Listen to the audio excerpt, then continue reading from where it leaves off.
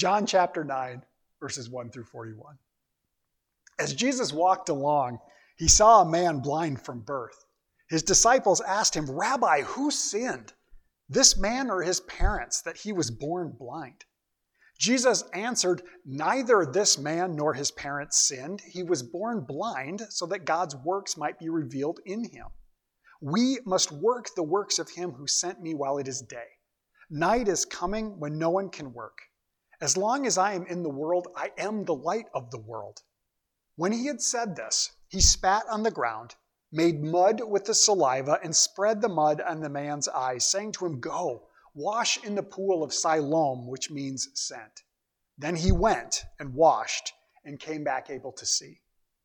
The neighbors and those who had seen him before as a beggar began to ask, "Is this not the man who used to sit and beg?" Some were saying, "It is he," but others were saying, "No, it is someone like him." He kept saying, "I am the man." But they kept asking him, "Then how were your eyes opened?" He answered, "The man called Jesus made mud, spread it on my eyes, and said to me, 'Go to Siloam and wash.' Then I went and washed and received my sight." They said to him, "Where is he?" And he said, "I do not know." They brought to the Pharisees the man who had formerly been blind. Now it was a Sabbath day when Jesus made the mud and opened his eyes. Then the Pharisees also began to ask him how he had received his sight. He said to them, "He put mud on my eyes, then I washed, and now I see." Some of the Pharisees said, "This man is not from God, for he does not observe the Sabbath."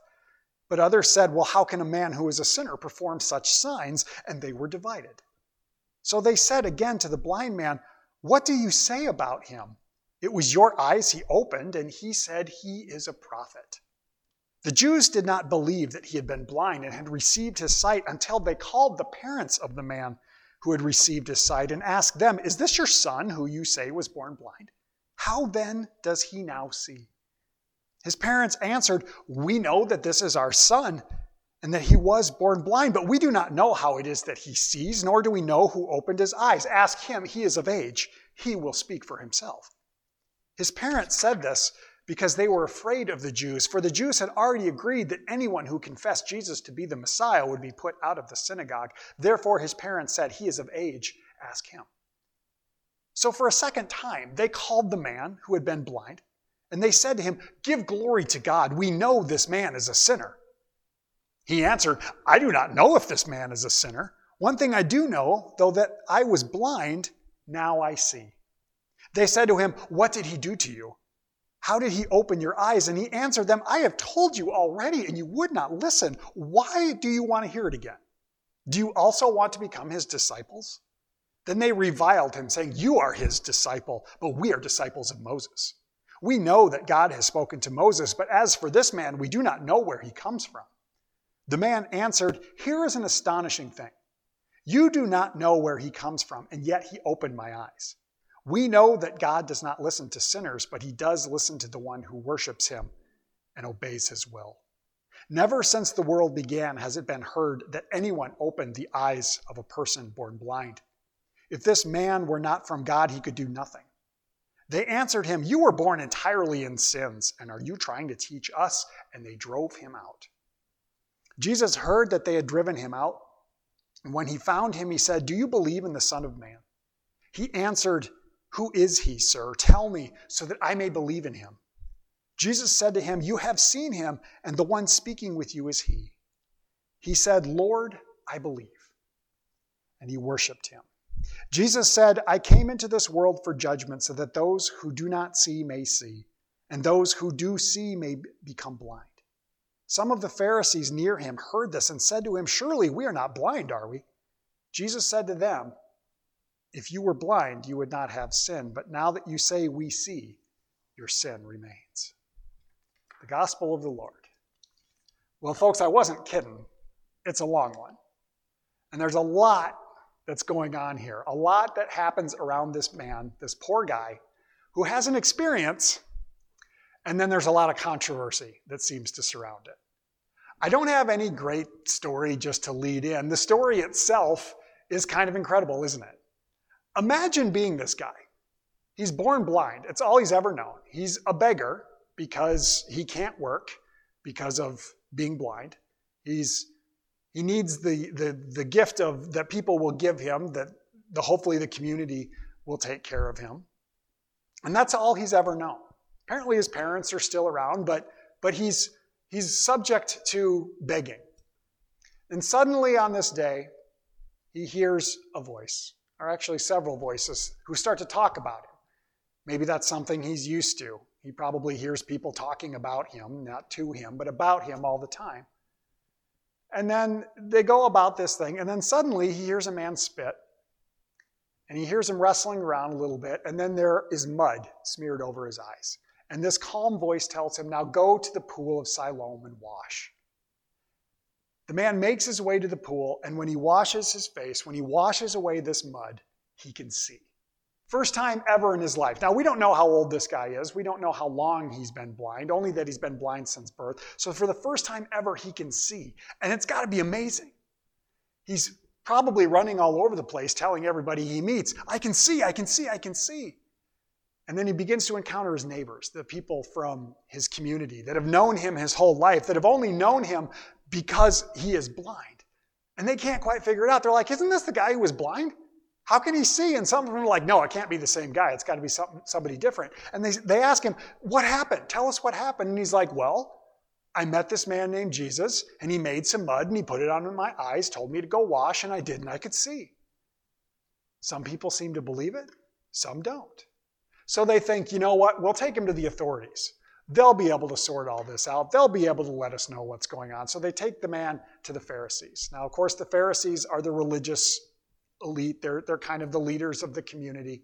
They're the ones who know what's going on. But there's some controversy. Here's the man, and they ask him, what happened? And he tells them again, well, like I was saying to them, I met Jesus. He made some mud. He put it on my eyes, told me to go wash. I went and washed, and I could see. And they still don't quite get it.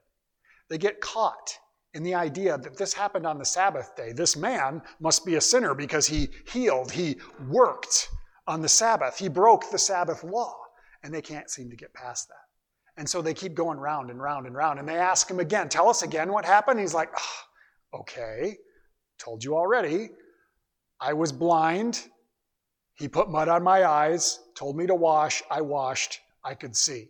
Blind, mud, wash, see. And they're like, we still don't believe you. We need other witnesses. Go get his parents. So they bring in his parents. Is this your son who was born blind? And his parents are like, yeah, that's him. We know that's him. He used to be blind, but now he can see. We don't know how. We don't know who. Don't kick us out. Don't blame us, but that's him. And then they're like, he'll speak for himself. And so they ask the guy again, and I can only imagine how annoyed he's starting to get. I mean, this most amazing thing that's ever happened to him has just happened. He's gone from being blind to be able to see, and they just keep hounding him. How did this happen? Fine. One more time. Blind. Mud. Wash. Not blind. Can I go now?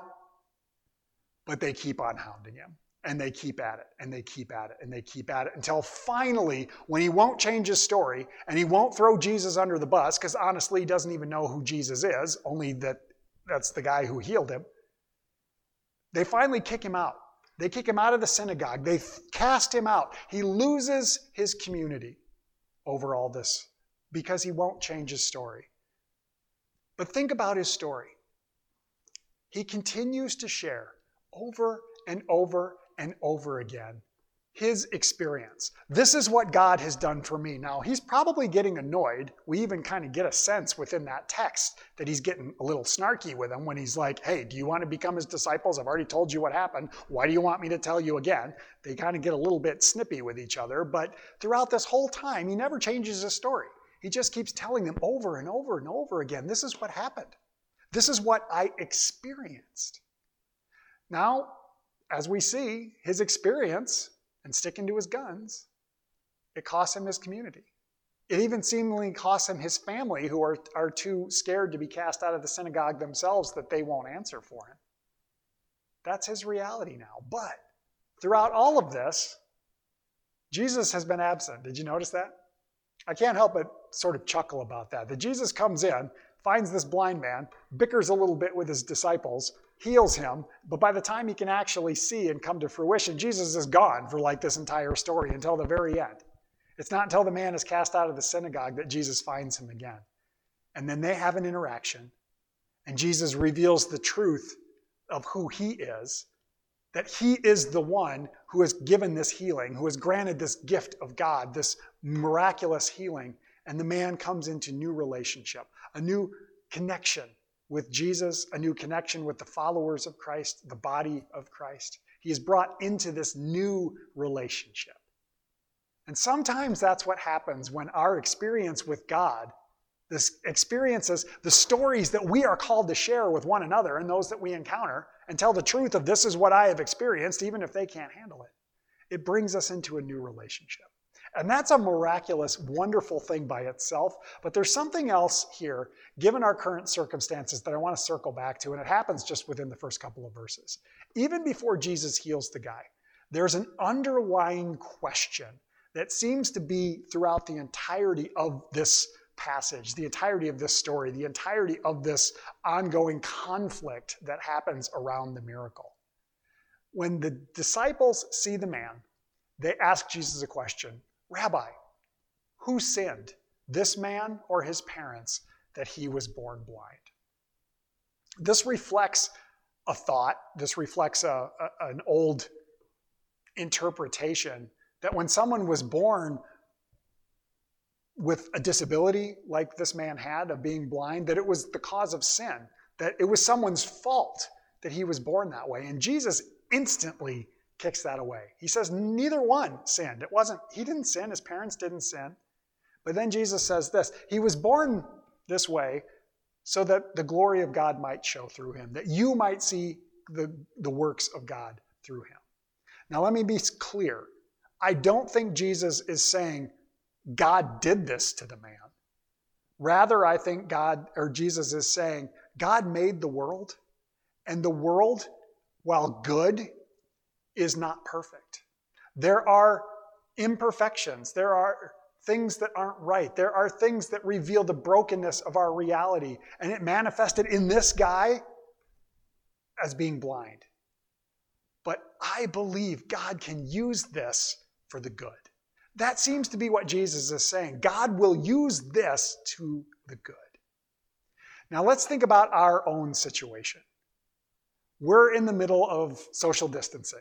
I'm coming to you now through the computer because we can't be together while the coronavirus is going on, while we're trying to curb the spread, while the experts are out there doing the work, trying to keep people healthy and trying to protect all of us. That's why we're doing this.